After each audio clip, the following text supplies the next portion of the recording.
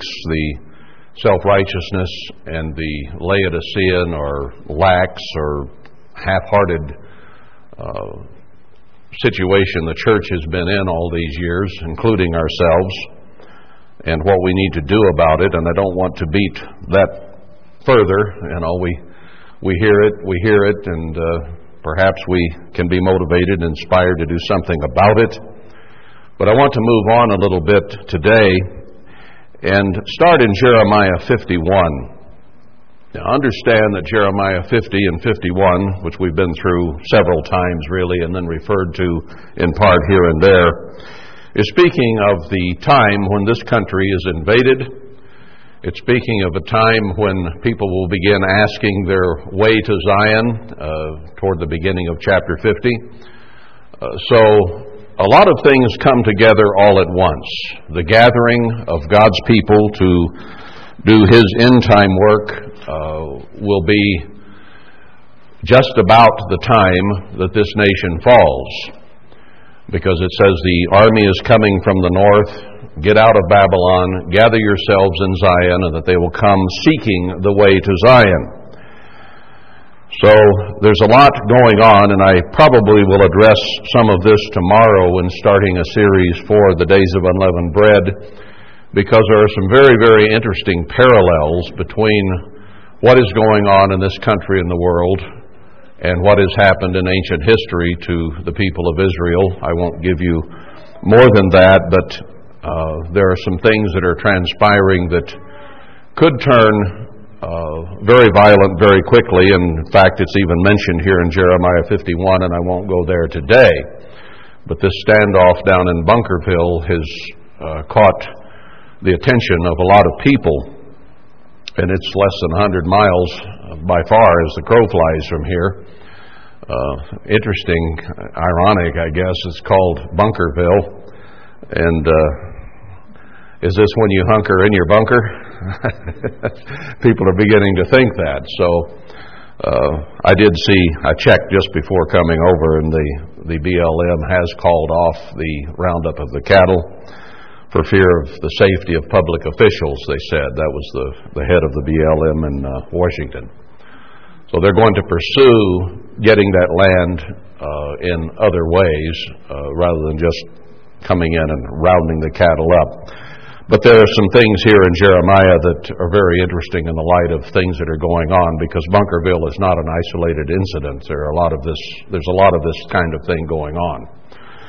So we'll address that. But I want to address really one verse here in Jeremiah 51 today, because as we see the storm clouds gather around the world and in this nation, there is some instruction here. Chapter 51, verse 16. The Eternal has brought forth our righteousness. Now that reminds me of I think it's the last verse in Isaiah 54, which says, their righteousness will be of me. It isn't the righteousness of self. It isn't how I look upon myself and consider myself righteous, maybe.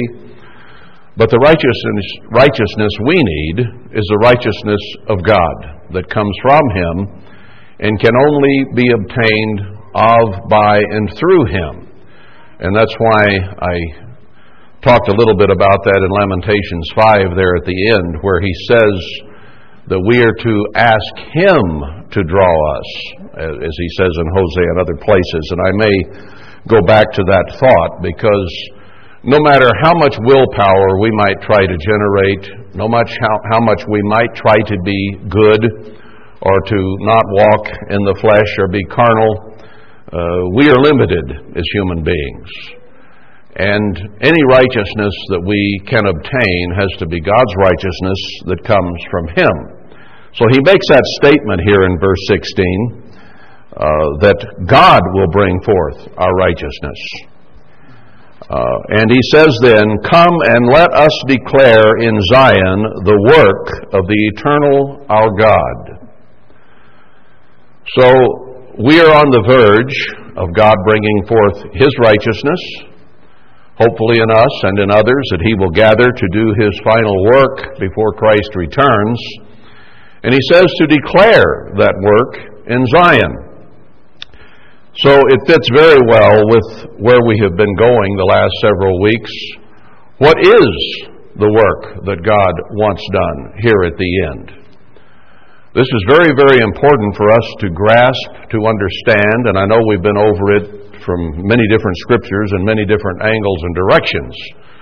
But at the same time, we need not lose our focus and begin to wander here, wander there with our thoughts and our bodies for that matter, but be focused on what God wants done and how we might become a part of that if His righteousness can be worked in us. So we are today sitting right here. There are those on the phone line who are not here, but from our perspective sitting here today, Zion is just over the hill. There's just one ridge between us and it. You go up Cottonwood Canyon here, and you can see Zion. So we are in the environs of it. We're not in the national park per se, but where does God draw the line for Zion? That I do not know, but it is certainly this area, and we're very, very near it. And I believe it to be the true and original Zion where Christ will set forth His rule. So if we're going to declare in Zion the work of God, it needs to be done here. And as we see the storm clouds gather, as they said, around the world and in the nation, that is when He says to declare the work of God from Zion or in Zion. I might tie in Jeremiah 31 that just comes to mind a little bit. That is quite a parallel to that. Chapter 31, verse 6, "For there shall be a day that the watchman upon the Mount Ephraim shall cry, Arise you, and let us go up to Zion, to the eternal our God." Then he talks about the remnant of Israel at the end of verse 7. So what we are seeing around us declares that the time for that is now, and that it needs to be done. Now, we've been doing it in many respects for quite some years now. But so much the more as the time draws near, and it is drawing very near. So I want to go back to a scripture that I've covered before, actually probably 2 or 3 or 4 times, but I think is very timely for us to consider in the light of verse 16 of Jeremiah 51, and that is Ezekiel 17. You remember in chapter 16, God declares that Israel looks to Him like any other Gentile nation and is the great whore of the Bible and of Revelation 18 for that matter. Israel is worse than the other nations and should know better because of the background of the Bible, God's Word, and so on. But we're the worst of the heathen, and He compares us to Sodom and Gomorrah. Something caught my eye here in verse 56 of chapter 16. In fact, this morning as I was kind of glancing through this, "Thy sister Sodom was not mentioned by thy mouth in the day of thy pride." Interesting. Sodom is compared to Israel here, and the pride of Sodom. Now, what do we call the movement in this nation today, or in the world for that matter? Gay pride, or Sodom and Gomorrah pride. It's like you'd taken it right from the words of the Bible. Right here it is. Anyway, He declares Israel's sin in chapter 16 and how it has become like Sodom and Gomorrah. And of course we know what God did with Sodom and Gomorrah, and He threatens the same thing here. Now let's go to chapter 17 in that context, understanding where we are today in the moral slide and ungodly practice in our nation and the world today. "The word of the Eternal came to me, saying, Son of man, put forth a riddle and speak a parable unto the house of Israel." So in the light of our national sins, as Israel before God, God tells Ezekiel to put forth a parable and a riddle. In other words, this is something that is doubly hard to understand. Christ spoke in parables that they might be taken and snared and deceived. so they wouldn't understand what he was really saying. And here, it's put forth both as a riddle and a parable, both hard to decipher, to figure out what this is talking about. Now, religionists and historians have read this and declared that it was only talking about ancient Babylon and Nebuchadnezzar and that kind of thing, and they haven't applied it to the end time. And yet Ezekiel 16 in this whole context is talking about the end time. So, this is something to be understood in the light of today. And say, "Thus says the eternal God, a great eagle with great wings, long-winged, full of feathers, which had different colors, came to Lebanon and took the highest branch of the cedar." Now, remember what we have been through so many, many times, how Zion and Jerusalem and Israel are code words from Hebrews 12 of the church, or spiritual Israel first, and secondarily of physical Israel, which its destruction is almost upon us, even as the church has already been pretty much destroyed. So let's understand this in the light of, first, the church, secondly, of physical Israel, but first the church, because that is spiritual Israel that we are aware of today. So, looking within the church, what have we seen in this past century, from 1926 and 7 until today? A great eagle with great wings. I'm going to apply this to Herbert Armstrong. He was a great leader that God raised up to call many into His truth, into the church. Long-winged, in other words, spreading over a great area. Full of feathers, lots of people. Many were called, few are now being chosen. Full of feathers which had different colors, and that church did spread around the earth to all colors of people. All nations, all continents had access to the message that was given by Herbert Armstrong in the Worldwide Church of God. At different colors, came to Lebanon and took the highest branch of the cedar. He first began, after he left Chicago as a failed businessman, to Portland, or the Portland area in Oregon, where there are giant cedars. So there is an analogy there, and I've even mentioned how they had Cedars of Lebanon in Pasadena on the campus. And it was always remarkable to me that he would, as he walked about the campus or talked about it, he would often mention the Cedars of Lebanon. It was very common for him. Now, there were other trees there, all kinds of trees and all kinds of plants, but to him, those Cedars of Lebanon, which were there when he bought the place, were there. He didn't ever refer, as far as I know, to Ezekiel 17, but certainly those Cedars of Lebanon were there on the campus in Pasadena.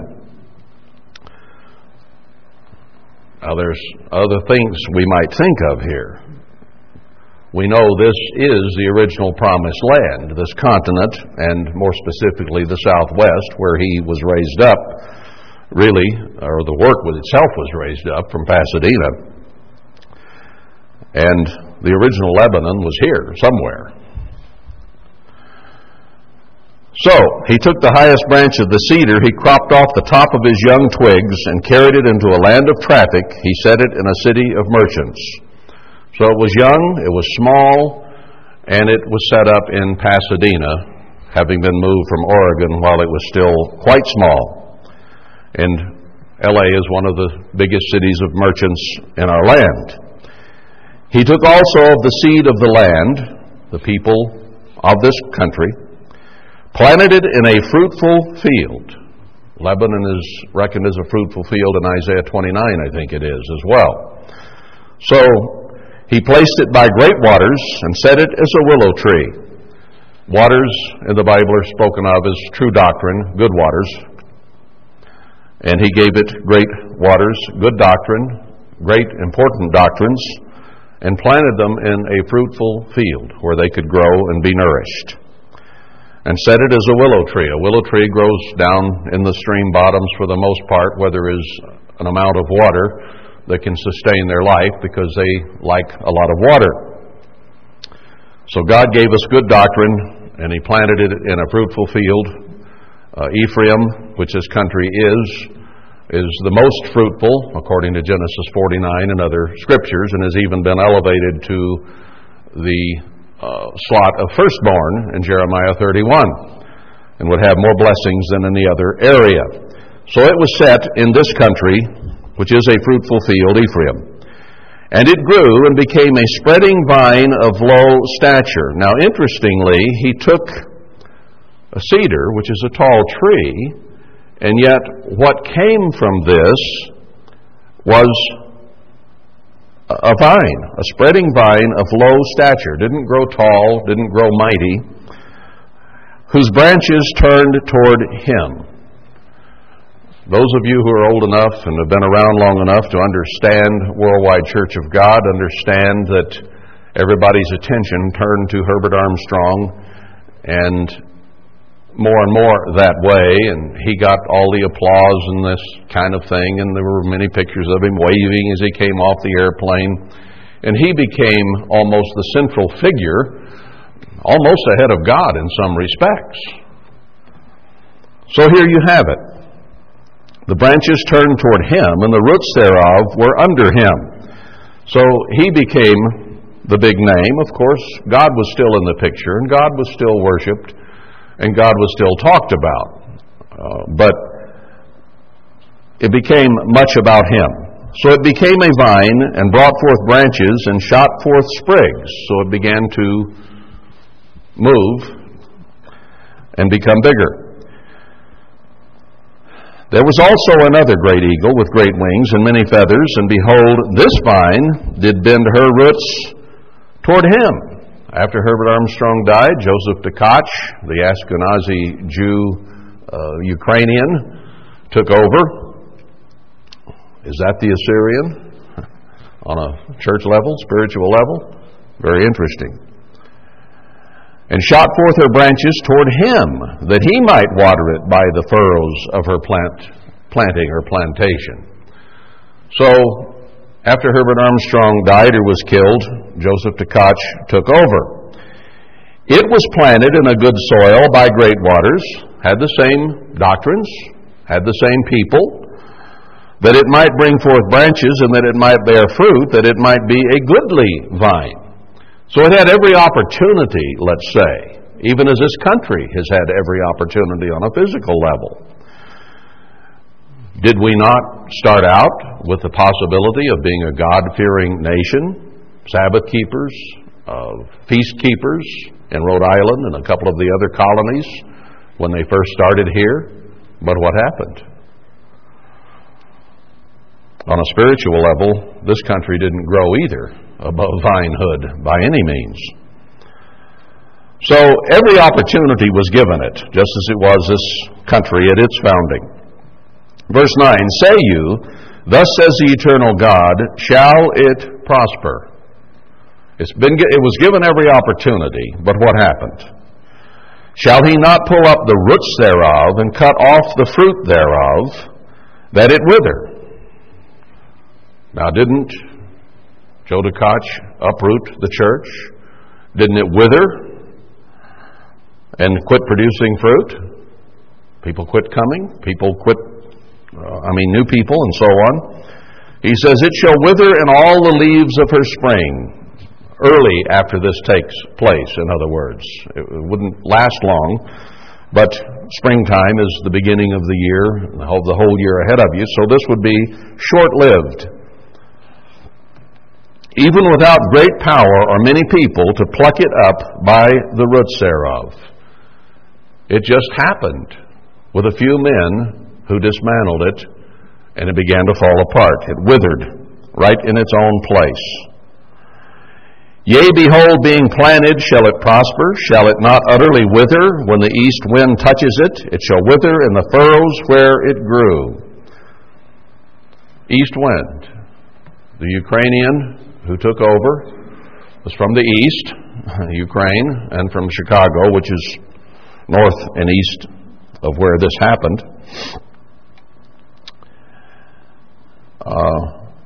Verse 11, moreover, the word of the Eternal came to me, saying, say now to the rebellious house, began to rebel against God's ways, His truths, went back to Sunday keeping, got rid of the feast, went to Easter and Christmas and all that stuff, right back into Protestantism. Know you not what those things mean, or these things mean? Tell them, behold, the king of Babylon is come to Jerusalem, and has taken the king thereof and the princes thereof, and led them with him to Babylon. So God had established something, and this pagan Babylonian from America, which is the modern day representative or leader of the whole world of Babylon,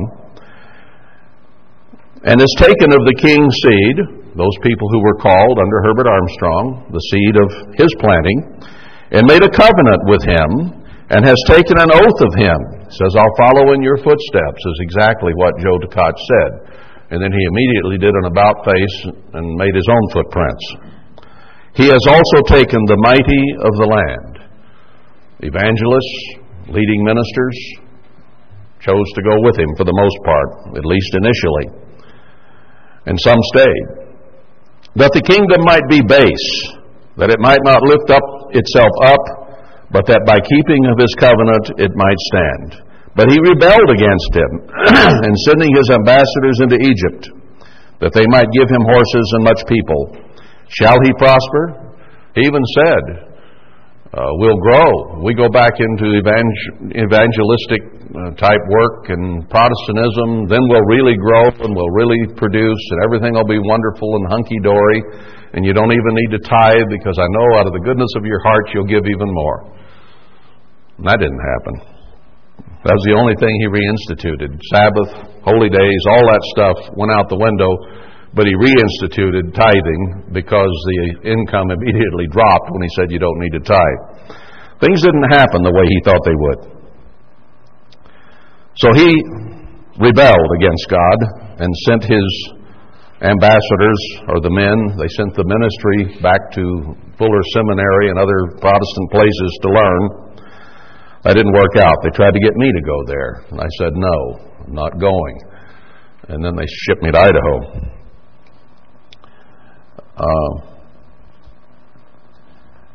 So he rebelled and thought he would do well. Or shall he break the covenant and be delivered? No, that's not what happens. You break the covenant made with God and that he made with Herbert Armstrong, and he wouldn't be delivered from that. As I live, says the eternal God, verse 16, surely in the place where the king dwells that made him king, whose oath he despised and whose covenant he broke, even with him in the midst of Babylon he shall die. Pasadena, Los Angeles are in the midst of Babylon, and where Herbert Armstrong died, so did Joe Tkach shortly after bragging about some things that he would do. Neither shall Pharaoh with his mighty army and great company make for him in the war by casting up mountains and building forts to cut off many persons. Seeing he despised the oath by breaking the covenant, when, lo, he had given his hand and had done all those things, he shall not escape. So all the sinful world around him could not save him, and he withered and died, because he despised the oath, the covenant, the handshake he made with Herbert Armstrong, that he would follow in his footsteps and do as he was supposed to do. I know some of you might have trouble relating to this because you're young enough that you didn't see it all, but those of you whose heads I can see, that is without the hair, and so on, saw a lot of this. So what does God say?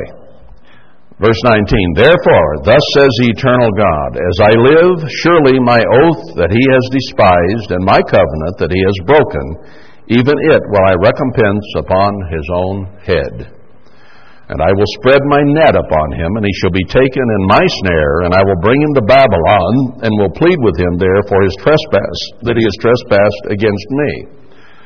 If you go to Zechariah 5, and I don't know that I'll take time to do that, we've been there before, but it talks about how lead would be cast into the mouth of the church and would be silenced, and two unclean birds would take it and set it upon its base in Babylon.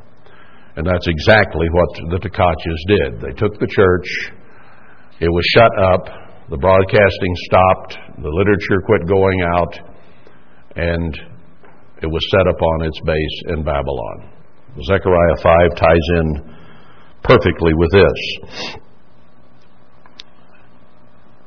Verse 21, and all his fugitives with all his band shall fall by the sword, and they that remain shall be scattered toward all winds, and ye shall know that I, the Eternal, have spoken it. So the treason against God, against Herbert Armstrong, and against the truth led to the destruction of the church and the scattering to the winds, just as Christ had told us would happen to Laodicea there in Revelation 3. Scattered, splintered, whatever word you want to use, shattered, destroyed, all apply. And can we look back now and say, God spoke this? The parallel here is perfect. That isn't what I wanted to get to. I wanted to get to what God said would happen, yes, but what He is to do next. Because here we stand on the threshold of prophecy and history. Things are going to change very rapidly now in this country and in the world. And we need to know what God wants done and prepare ourselves that we might be a part of what He has in mind. So let's see what He says. After all this has occurred now that we've just been talking about, let's pick up what God is going to do in verse 32 or 22. Thus says the eternal God, I will also take of the highest branch of the high cedar, and will set it. Does that refer obliquely at least to Christ? Who is the highest branch of the highest cedar? The tallest tree. He will take of Christ. He will take of those whom Christ is working with. And will set it, or plant it, prepare it. I will crop off from the top of his young twigs a tender one, and will plant it upon an high mountain and eminent. So God is going to take a twig from Christ, from that which has gone before, and plant it on a high mountain and a prominent or eminent one. We have those here.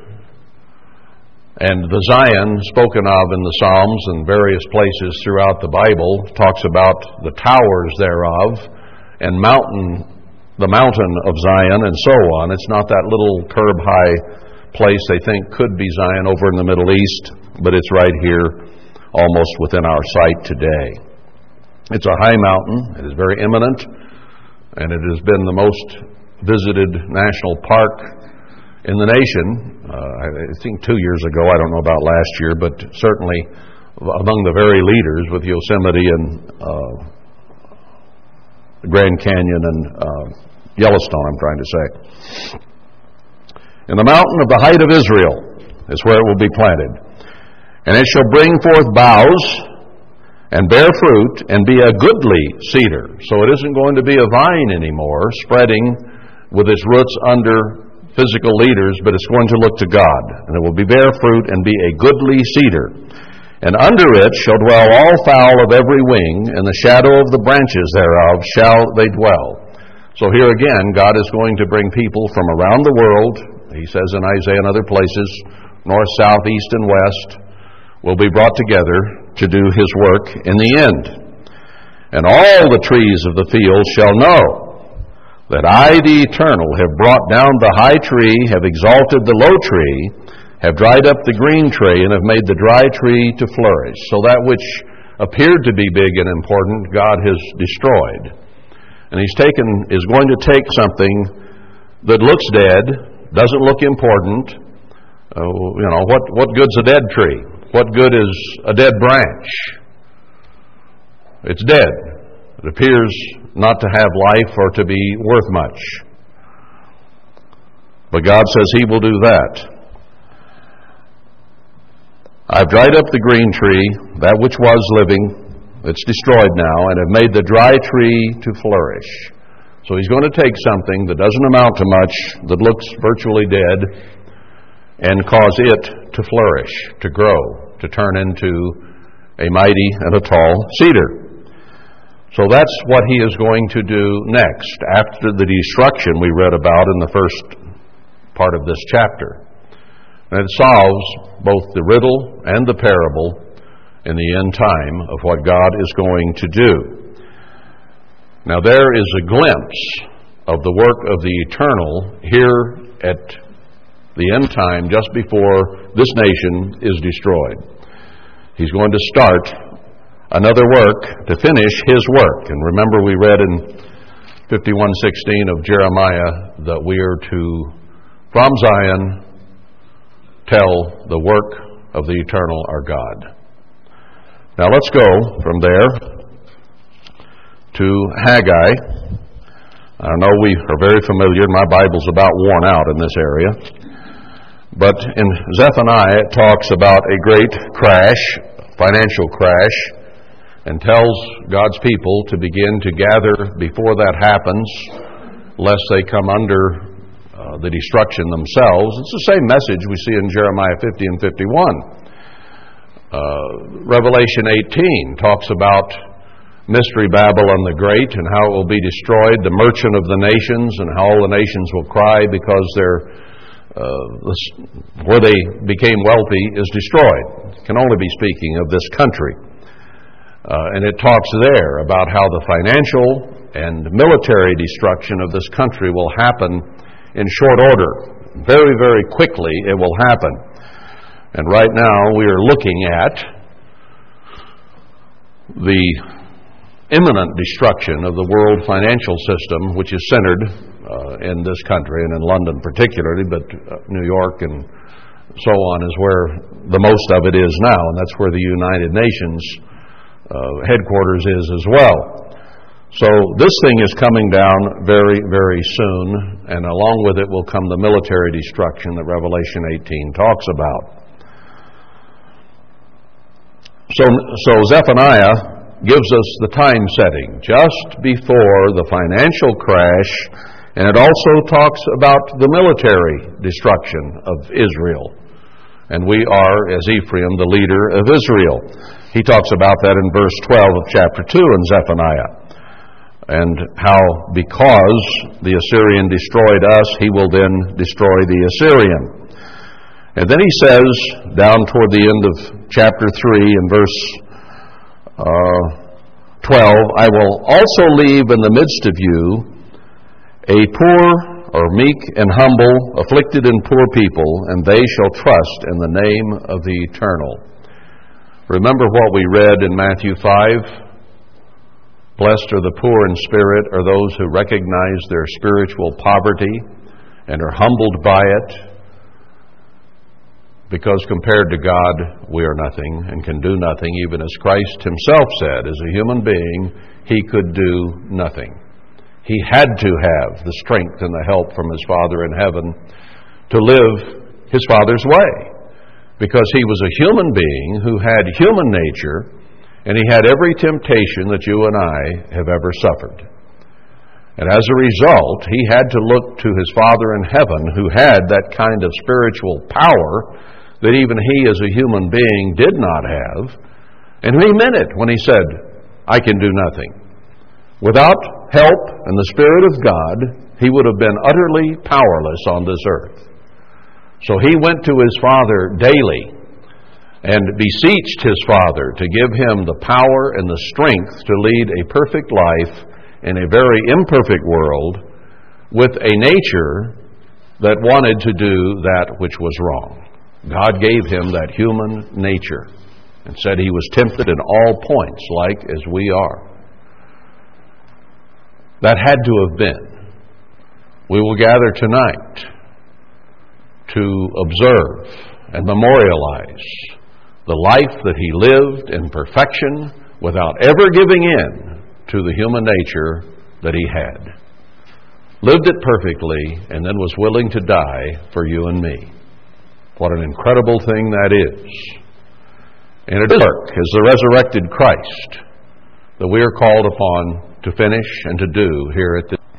So he says he would leave in the midst of all this destruction some people poor in spirit who would be meek and humble and not self-righteous, who would be willing to do his work. And with that, he tells us in verse 14 of chapter 3, "Sing, O daughter of Zion, shout, O Israel, be glad and rejoice with all the heart, O daughter of Jerusalem. The Eternal has taken away your judgments, as in the midst of you, you shall not see evil any more. In that day it shall be said to Jerusalem, fear you not, and to Zion, let not your hands be slack." So God is going to raise up a remnant people. He is going to forgive them. Isaiah 44 talks about how he will remove our sins like a vaporized cloud just before he shows the temple treasures and all those things showing up there in chapter 45. So all these things are coming together very soon now. It won't be long. So, he's going to take a dry twig and make a tree of it. Plant it, and it will grow, and it will become a good tree. And we have opportunity to be part of that. We're not to fear, we're to work, and we're to produce the work of God here in the end, or to work with Him. And he says Christ will come and be with us to help us do it. Emmanuel, Christ with us, God with us to bring salvation. Now, that is echoed in chapter 2 of Zechariah, that He will come and dwell in the midst of us. And that's before Christ returns. That's in the time of the two witnesses in the end-time work, as we shall see very quickly here. So that sets the stage for the book of Haggai and what God expects that tree to produce that He talks of in Ezekiel 17 and in Zephaniah. Here He gets down to the work that needs to be done. He came to, Haggai came to Zerubbabel and to Joshua. You'll find those names also in the books of Ezra and Nehemiah, where they did what? They went back to Jerusalem to build the temple. And he uses those same names here through Haggai. And we will see very clearly, and I think we already understand this, from Zechariah 4 and Revelation 11, that this is speaking of the two witnesses at the end who will ultimately go to the world, but there is a work that has to be done first. And what is that work? Now, God addresses it here, and it is to those two and the people who understand, the converted of God, the faithful remnant. Thus speaks the Eternal of hosts, saying, this people say, the time is not come, the time that the Lord's house should be built. Now, I believe wholeheartedly that the spiritual temple has to be built. And I think everybody that knows anything about the truth of God here at the end would say that the temple of our body, where the Holy Spirit dwells, has to be built. We need God's Spirit in our minds and hearts to be a part of the temple of God. He says that clearly in Ephesians and other places, where Christ is the chief cornerstone, but we are the building blocks as well. So that has to be built individually in us, the temple of God, where He dwells. On another level, he speaks of the temple as the church, or the organism, or the body of Christ. He uses body of Christ, he uses temple, called out ones, various analogies to get across his point. But virtually everyone in the church today who is left would say the Spirit of God needs to be built in the temple of our body. They would also say that the temple needs to be built in terms of a spiritual organism or the church. What nearly all would also say is that we don't need to build a physical temple. So is that more what Haggai is discussing here and what Christ inspired him to write? You will find, if you bring up building a physical temple throughout the church, almost in unanimity, they will say, we don't need to build a physical temple. They'll say the Jews may do that if they will remove the Dome of the Rock, the Muslim temple that's there in the Middle East, but that the church doesn't need to do it. Now, who's going to build God's temple? Can it be the Jews? The Jews aren't building the spiritual temple of God, are they? No. Christ told them there in Matthew very clearly, you're out the door. I fired you. Forget you until you accept those whom I have sent, which was His apostles who are sent ones. So they're not going to build His church. What did He tell them they were? Snakes? Sons of serpents? That they worshipped their father, the devil? That's what He thought of the leadership of the Jews. Have they gotten better since then? No. They're worse, if anything. Now that ties in with this whole subject of how would God build a temple. Is He going to take vipers and sons of snakes and followers of Satan the devil to build a spiritual temple? How about even a physical temple? We're going to see, as we explore this subject some more, how God builds a temple and what type of materials He uses and what kind of leadership He requires. He tells us in Isaiah 52, to be you clean who bear the vessels of the eternal. And the Pharisees and Sadducees and the Jews were not clean, and they were cast out. So He has nothing to do with them right now. And even the Messianics do not follow God. They follow Protestant Satanism, is what they follow. So He's not using them. I do believe that not only do we have to build a proper spiritual temple, but we also probably, most likely, have to build a physical temple as well. That's the one people say you don't need to build. But consider some scriptures. Daniel 9 talks about how an order will be given to build Jerusalem. It talks about the sanctuary before that of the temple, and then says Jerusalem will be built. Well, what order was it done in ancient times? Ezra came back and they rebuilt the temple. Then Nehemiah came and built the wall of Jerusalem and began to build the city itself. The same will be true here. The temple must be built, and then it will be defiled, but not before Jerusalem is also built, because Daniel 9 tells us that there will be an order given to build Jerusalem. And that 70 weeks prophecy is talking about it. There will be roughly, nearly a year and a half given to build Jerusalem itself. And then it says the sanctuary, that would be of the temple, would be defiled. The temple and Jerusalem are together. Now, is that defiling the spiritual temple? No. Matthew 24 tells us, when you see the armies gathered about Jerusalem to flee to the mountains of Judea, let him who reads understand. Something that does not meet the eye normally. So they're not going to defile the physical temple, or the spiritual temple, the people. They're going to flee to Zion.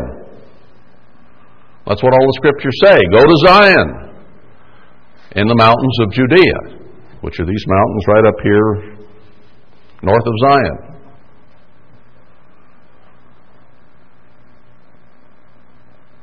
So what will they defile? The physical sanctuary. They'll take it over. They'll be there for 42 months, the times of the Gentiles. So they won't defile the spiritual temple, they'll defile the physical temple.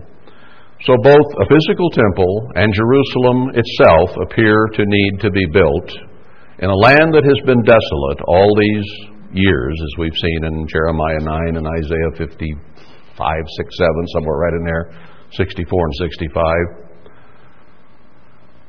It has to be done, so it can be defiled. So when he speaks here and say, the people say, the time has not come that the Eternal's house should be built, it must be referring to the physical, because everyone agrees the spiritual has to be. Then came the word of the Eternal by Haggai the prophet, saying, is it time for you, O you, to dwell in your McMansions, and this house lie waste? Now therefore, thus says the Eternal of hosts, consider your ways. You have sown much, and bring in little. That would be true of us in this deflationary cycle we're in right now. We can barely make a living even if there's two people in the family working. And it would be true spiritually speaking of the church today. They put forth a lot of effort, these different groups. They've sown much. They've put out booklets. They've gotten on TV and radio, but nothing has happened. Sown much and bring in little. You eat, but you have not enough. You drink, but you are not filled with drink. You clothe you, but there is none warm. He that earns wages to put it into a bag with holes. I bring my check home, I look around, and it's gone. There's nothing there. It disappears. Could that be more depicted in our nation than it is? Thus says the Eternal of hosts, consider your ways. Think about how you live, what you think, what you were doing. Why do we have this spiritual and quickly becoming physical drought? Consider your ways. Go to the mountain. Bring wood. Build a house. In Ezra, they laid 3 rows of new timbers, it says. They used some wood in building the temple back then. And I will take pleasure in it, and I will be glorified, says the Eternal. So he is going to, or has destroyed the former temple under Herbert Armstrong, and now the latter temple must be built, as we'll see here in a moment. You looked for much and became to little. All these groups think, boy, we're going to do the work of God, and we're going to preach the gospel around the world, and then the end will come, and it didn't happen. Ain't going to happen. When you brought it home, I blew upon it. Says, why, says the Eternal? Because of my house that is waste, spiritually and physically. All of the physical plant that we had, Ambassador College in Pasadena, Big Sandy and Bricket Wood, basically is gone. It's in the hands of the world now. And I even witnessed the destruction of the Loma Armstrong Academic Center recently when I was in Pasadena. I drove by and thought, well, I'll pop off the freeway and have a look at the campus. There was the wrecking ball destroying that even as I watched. Verse 10, therefore the heaven over you is stayed from dew, and the earth is stayed from her fruit. And I call for a drought on the land, on the mountains, on the corn, the wine, the oil, and that which the ground brings forth, and upon men, and upon cattle, and upon all the labor of the hands. Are we in drought now? Are we headed for famine? Are we going to have higher and higher food prices because of all that's going on right now in this country and around the world for that matter? So that describes the physical and the spiritual circumstances of physical Israel and spiritual Israel, a church around us today. That's the context here. Verse 12, then, when these conditions are there, in other words, as this nation is about to go down financially and militarily, then, when everything is pointing toward famine, pestilence, and disease, then Zerubbabel, the son of Shealtiel, and Joshua, the son of Josedek, the high priest, with all the remnant of the people, obeyed the voice of the Eternal their God, and the words of Haggai the prophet, as the Eternal their God had sent him, and the people did fear before the Eternal. So God is going to raise up 2 leaders, and the remnant of the people will fear God and hear the message that is given. Then spoke Haggai, the Eternal's messenger, and the Eternal's message to the people, saying, I am with you, says the Eternal. And he stirred up the spirit of Zerubbabel and Joshua and of all the remnant of the people, and they came and did work in the house of the Eternal of hosts, their God. So God's work here in the end is going to be to rebuild, just as we saw there in Ezekiel 17, the last part of the chapter. He's going to rebuild. And then a little bit later in chapter 2, he says to Zerubbabel, Joshua, and the residue of the people, in verse 3, "Who is left among you that saw this house in her first glory?" How many people right here today saw Worldwide Church of God when it was at its spiritual best? Not too many. Not too many. When would you say it was at its spiritual best? Give me a number. A year, a time. What's that? 66, 67? I would say that's about right. There were still a lot of healings going on. There were still miracles being performed. There were still a lot of people coming. I know when you said 66, 67, that area, that's when I first went to Florida in the ministry, and I had 3 and 4 letters a day coming in. There was hardly any church there. When I left 4 years later, it had grown from about 100 to over 400 or closer to 500. I mean, it was a time of rapid growth, and that continued on for some years. But the spiritual began to fade first, it seemed. So late 60s maybe is when it's talking about. I think that is probably about right. Who is left that saw this house in her first glory?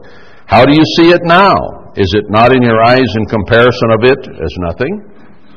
Not much left, is there? What you saw in the 60s, early 70s maybe, is gone. Nothing there. Yet now be strong. So he says, when you see it destroyed and nothing basically left of what you experienced, saw, and knew, that's the time to be strong, not weak. O Zerubbabel, says the Eternal, and be strong, O Joshua, son of Josedek, the high priest, and be strong, all you people of the land, says the Eternal, and work. For I am with you, says the Eternal of hosts. So he says, when you see the destruction of the temple, the church, now I want you to be strong and get to work. Isn't that what we saw at the end of Zephaniah? Fear not and work. Let not your hands be slack, he said. Verse 5, according to the word that I covenanted with you when you came out of Mitzrayim, so my spirit remains among you, fear you not. So he immediately refers us back to the destruction of Mitzrayim and that whole empire, total annihilation, basically, of its empire and power, and how he delivered Israel with a mighty hand. So he says, don't fear, get to work, remember Egypt, and we may get to that during these days. So just as God was with them when they came out of there, he says, I will be with you here at the end as well. Now let's get the timing again of what he's talking about. Somebody might still say, well, this is just all in the past. Okay? Next verse. For thus says the Eternal of hosts. Powerful title, the Eternal of all the hosts. Yet once it is a little while, and I will shake the heavens and the earth and the sea and the dry land. That has not yet happened. Okay? But it is imminent. It isn't long now. So this prophecy is talking about just before God shakes the heavens and the earth. It's imminent. Now, flip on over to verse 21 of chapter 2, this same book. Speak to Zerubbabel, governor of Judah, saying, I will shake the heavens and the earth, and overthrow the throne of kingdoms, and I will destroy the strength of the kingdoms of the heathen, overthrow the chariots and those that ride in them, and the horses and their riders shall come down, every one by the sword of his brother. In that day, God says he will make Zerubbabel a signet before the nations. So this is an end time prophecy here by Haggai about today. It even says, in I think it's Ezra, that there will be a few old men left who will remember the former temple and then see the glory of the latter temple and be able to compare. And he's talking about that in chapter 2, verse 3. Who's left that saw it when it was its best, then it was destroyed, and now they will live long enough to see the latter temple built and be able to make that comparison. So some of you who raised your hands a little earlier are still going to be around to see this latter one. It will come within the lifetime of people who saw both, who witnessed it. At the end. Let's see that. Verse 8, the silver is mine and the gold is mine, says the Eternal of Hosts. There's a big battle going on in the world today to capture all the silver and gold. Most of it is being sold to China, to India, to nations of the East. The Israelite countries now are almost without gold and silver. But God has reserved to Himself, this is kind of strange how it's right here in the middle of this context, especially reading Isaiah 44 and 45, how all the treasures for the temple and the riches that God has hidden, secluded, kept away, will be brought out right at the end, at the time when God is going to show the whole world that He is God, and that the gold and the silver is His indeed. Both spiritual gold and silver and physical gold and silver. Who dares drink from the temple vessels? Go read about Belshazzar and Daniel, who had a party and had all his lords and ladies. They drank wine out of the vessels of the temple that had been taken to Babylon. And then's when the finger wrote on the wall and he died that night. It's going to happen again. That's in Daniel. That's an end-time prophecy if there is one. Sealed until the end, in fact. So, silver and gold is going to be part of this. The glory of this latter house shall be greater than of the former, says the Eternal of Hosts. And in this place will I give peace, says the Eternal of Hosts. So we have seen the destruction of the former, and we're going to see the building of the latter right here in the end times. Pasadena had its physical plant, and it had its spiritual. We're going to see both, I do believe. And we can get into Ezekiel and the temple that Ezekiel describes, which has never been built. And even the scholars in the world recognize that no one has attempted to build that temple as described by Ezekiel in the history of man. And we know the temple of God at the beginning of the millennium from Revelation 21 as the temple of God comes down and the Father and the Son are the light of it, that we have that temple in the millennium. So the only time left for Ezekiel's temple is right here at the end of this age. It's the only spot or slot that I can see that it could be. Anyway, let's go on down here a little bit. We have a question we need to answer. Verse 11, ask now the priest concerning the law.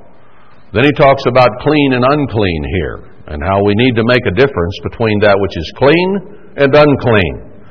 In other words, the temple of God must be built by clean people and in a clean way. What was built before had its flaws, it had its problems, it had its uncleanness, and it was destroyed. Now it has to be built better. Has to be holy. That's why, as I quoted from Isaiah 52, be you clean that bear the vessels of the eternal. He is only going to use people who are willing to cleanse themselves to do that. Now tonight represents Christ's sacrifice being applied for us to cleanse us so that we might have His righteousness. This is a very, very important night tonight. I think we all recognize that, but let's focus and understand that of ourselves, we are unholy, We are unclean. We have faults. We have problems. We have attitudes. We have all kinds of things. And it is only His righteousness that can help us be what we need to be if we're to be proper vessels and clay in the potter's hands, so that He can use us to build what He wants built. You know, He could do it Himself, of and by Himself. He made the universe. He made this earth. He put everything on it that is. Could He make a temple? Yes, He could. Could He build Jerusalem Himself and cause walls and buildings to come up? Yes, He could. It's certainly within His power and capacity. Will He? No. He has always worked through human beings. Poor guy. You know? And I don't say that disrespectfully. He started with Adam and Eve, and it went downhill fast, and boy, it's been a bumpy road ever since, hasn't it? So He tells us to separate the clean from the unclean and the holy from the unholy, and to be clean and bear His vessels that way and do His work. Then answered Haggai and said, So is this people and so is this nation before me, says the Eternal, and so is every work of their hands, and that which they offer there is unclean. You know, I'm going to come to Passover tonight feeling unclean. Aren't you? I have attitudes, I have thoughts, I have things wrong with me every day of my life. I fight my human nature every day that I go through. Don't you? Isn't it hard? Isn't it tough? We are human. And by nature, the works of the flesh are our works. So we have to come to be cleansed and purified by the washing of the Word of God, by Christ Himself. That's what we need. Because of ourselves, we could never become what we need to be to do God's work. But He is going to work through people. He says that very clearly. Don't be afraid. Trust me and work. Then He talks about this time of spiritual and physical famine, pestilence that is coming on the world, and how He smote us with mildew and so on, that He is going to begin to bless. And I won't go through all of that. We've already seen that He's going to call Zerubbabel a signet at the end. Now let's get, quickly into Zechariah a little bit.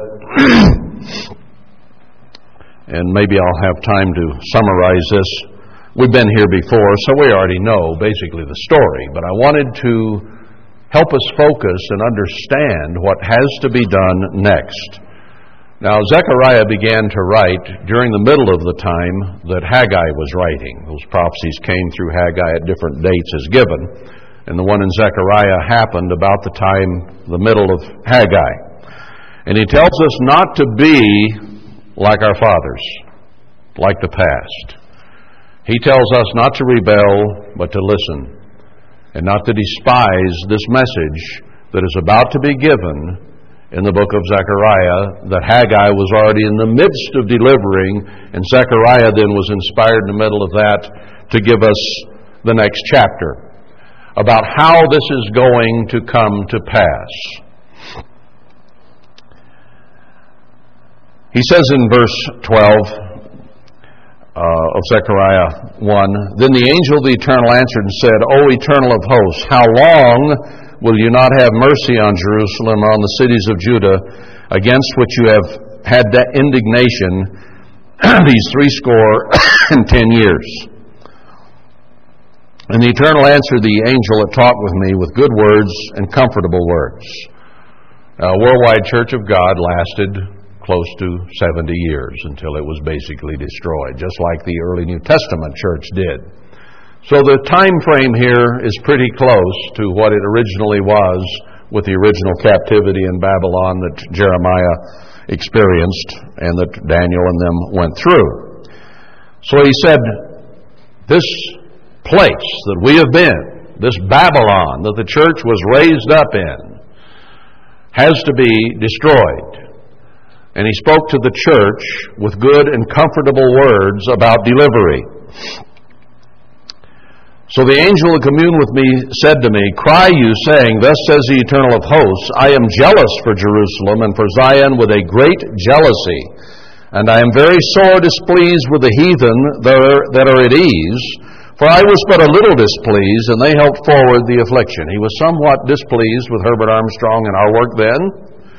And then he became sorely displeased with the Takaches and the evangelical movement. And that brought forth the affliction and the scattering. Therefore, thus says the Eternal, I am returned to Jerusalem with mercies. My house shall be built in it, says the Eternal of hosts, and a line shall be stretched upon Jerusalem. So both the church, the spiritual organism, and the physical as well. Then he says in verse 17, end of it, Yet comfort Zion, and I shall yet choose Jerusalem. Jerusalem has been destroyed and desolate now for many generations, and only foxes and lizards live there, as we find in Jeremiah and other places. Why would he say Jerusalem has to be built in the end time to have the heathen come in and defile it if it's already there? That Jerusalem in the Middle East is there. I've walked the streets of the old city. I know it's there. Why do you have to build what already is? He's talking about a place that is desolate, and it will yet be chosen. And it's north of Zion, says the psalm. Then lifted I up my eyes and saw 4 horns, and it says, These scattered Judah, Israel, and Jerusalem. I'll not try to name them by name necessarily, though I have a few names in mind who were with the Takaches. And then he says, there's 4 carpenters which will come and rebuild. Chapter 2, I lifted up my eyes again and looked, and behold, a man with a measuring line in his hand. And then said I, Where do you go? And he said, To measure Jerusalem, to see what is the breadth and the length thereof. And behold, the angel that talked with me went forth, and another angel went out to meet him. And he said to him, Run, speak to this young man, saying, Jerusalem shall be inhabited as towns without walls, for the multitude of men and cattle therein. We began to understand this about 18 years ago. I was a lot younger then. So were you. For I, says the Eternal, will be unto her a wall of fire round about, and will be in the glory in the midst of her. Flee from the land of the north, says the Eternal. So we have to get out of Babylon. We saw that in Micah 4 and other scriptures. Zephaniah 2 is one reason we came out here near Zion to do what God says to do. So you're already in it. You're already part of it. Stay. Don't lose your focus. Be here. Finish what God has called us to do. He says, I've spread you abroad as the four winds of the heaven, in verse 6. Verse 7, Deliver yourself, Zion, that dwells with the daughter of Babylon. There's Jeremiah 50:51. Flee from Babylon. Get away from this destruction that's coming from the north. Now, Babylon represented a northern power, but so did the Assyrian, and we'll get into all of that more later. But Jeremiah also says that the Babylon that we are a part of its leaders will give their hand in the destruction of this country of Israel. So we have a Babylonian-type government over us today who will sell us out to the Assyrian and the northern army, them being a part of it. For thus says the Eternal of hosts, verse 8, After the glory has he sent me to the nations which spoiled you, for he that touches you touches the apple of his eye. The apple of God's eye is his end-time church, who will be part of the 144,000 as they qualify, and will be the bride of Christ, or a part of it, a major part of it. So, those whom he's called out to be a part of the church are very important to God. Verse 9, For behold, I will shake my hand upon them, and they shall be a spoil to their servants, and you shall know that the Eternal of hosts has sent me. Sing and rejoice, daughter of Zion, for lo, I will come, and I will dwell in the midst of you, says the Eternal. That's when Emmanuel will be fulfilled. The Word, Christ with us, the hope of glory. Verse 12, and the Eternal shall inherit Judah his portion in the Holy Land, and shall choose Jerusalem again. He's going to choose the church again, and he's going to choose the original Jerusalem again. Be silent, O all flesh, before the Eternal, for he is raised up out of his holy habitation. So here again is a reference to the end time when he rises up and goes to work. And then chapter 3 talks about Joshua, the one pulled out of the fire, who would be given clean garments and given certain promises and told that the seven eyes of the church would be on what goes on and how every man would have his own vine and fig tree and there would be signs and wonders. Those things are yet ahead of us. Then in chapter 4, he talks about the two witnesses. The one comes before, and then together they are in chapter 4. Verse 14 of chapter 4 talks about how these are the two anointed ones that stand before the Lord of the whole earth. Revelation 11 confirms that they are the anointed ones, the two witnesses of Revelation 11. And here it shows them feeding the church, the spiritual organism or the spiritual temple. And it tells us, as we've seen in Revelation 11, to leave out the court of the Gentiles, but measure the altar and them that worship there, the ministry and the people that God has called out. And that residue of faithful ones will come to work, as Haggai says. But they feed the church, the seven lamps on the stands, the two olive trees by it are the two witnesses. And then he says in verse 6, he spoke to me saying, this is the word of the Eternal to Zerubbabel, saying, not by might nor by power, but by my Spirit, says the Eternal of hosts. None of what is about to happen in the church could happen without God, His power, and His Spirit. It couldn't happen. Without Him being a wall of fire around and a covert from the heat and the protection that He promises in Isaiah 4, and in Zechariah 2, we could not do what He has ordained that we should do if we're part of the end-time remnant. Who are you, O great mountain? The governments of this world. Before Zerubbabel you shall become a plain. He shall bring forth the headstone with shoutings, crying, grace, grace to it. Moreover, the word of the Eternal came to me, saying, the hands of Zerubbabel have laid the foundation of this house. His hands also shall finish it. And you shall know that the Eternal of hosts has sent me to you. Ezekiel talks over and over again about how in the end time people would know who God is. That the events that are about to occur are going to show very clearly who God is. And some people who are even involved, as Isaiah 45 says, don't know God. Even the one that the temple treasures and the treasures and the gold and silver of God are revealed through, does not know God. Doesn't know who He is, what He's about, where He's from, or anything about Him. And I think I've worked with the individual spoken of there, and I will guarantee you he does not know God. I have no doubt in my mind of that. Okay? And it says it here. Well, it says it in Isaiah 45.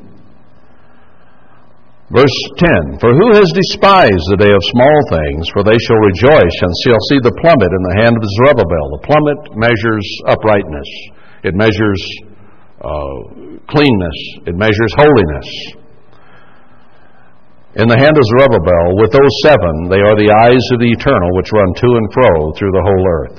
The seven churches of Revelation 2 and 3. And then he said, who are these two olive trees on the right and the left side of the candlestick, who empty out the oil, the truth of God, to the seven churches? And he said, these are the two anointed ones that stand by the Eternal of the whole earth. And the only other place that is mentioned is Revelation 11, speaking of the end time two witnesses. So, quickly in summary then, God is going to do a great work here at the end. He is going to call together the faithful remnant, wherever they may be, scattered throughout the world, and whatever group or organization they might be in, and some not in an organization at all, who are sitting at home on their living room today on this Sabbath, who don't know what to do and are confused and frustrated by the confusion we see about us within the spiritual organism of the church. God is going to bring it together and plant it, and a cedar will grow from what is left from many being called. A few are going to be chosen. God says He will stir them to come and build a temple. No man can bring them. No man can know who they are. God, in His vast wisdom and ability to read the heart, will bring those whom He wants to build His temple, both spiritually and I believe physically, that will then be defiled by the beast power, while the spiritual temple flees to Zion to safety for 42 months before Christ returns. And only then will the two witnesses begin on the day that the flight occurs, the 3.5 years, the 1260 days, or 42 months start. They will then preach for 3.5 years, be killed, and 3.5 days later Christ is going to return. So the temple has to be built, Jerusalem has to be built, they have to be defiled by the beast, and the church is nourished in Zion for 3.5 years while that goes on, and the gospel is preached to the world by the two, and then the end will come. So there's a brief thumbnail sketch of what God is going to do. And I wanted to review that before we get into more specificity, or more specifically then, what God is going to do here in the end time, and how He will do it, and what kind of materials He will use. We need to specify that. We need to understand that, and how God builds a temple. So today we have reviewed the fact that He is going to do it, and what it will look like when it is done, at least in part. So from there we can go into more detail about how God builds, but I will probably set that aside until after the holy days, because there is some information that I think is very important for us to review during these times with meat in due season. So we'll see you tonight, probably just a little before 8.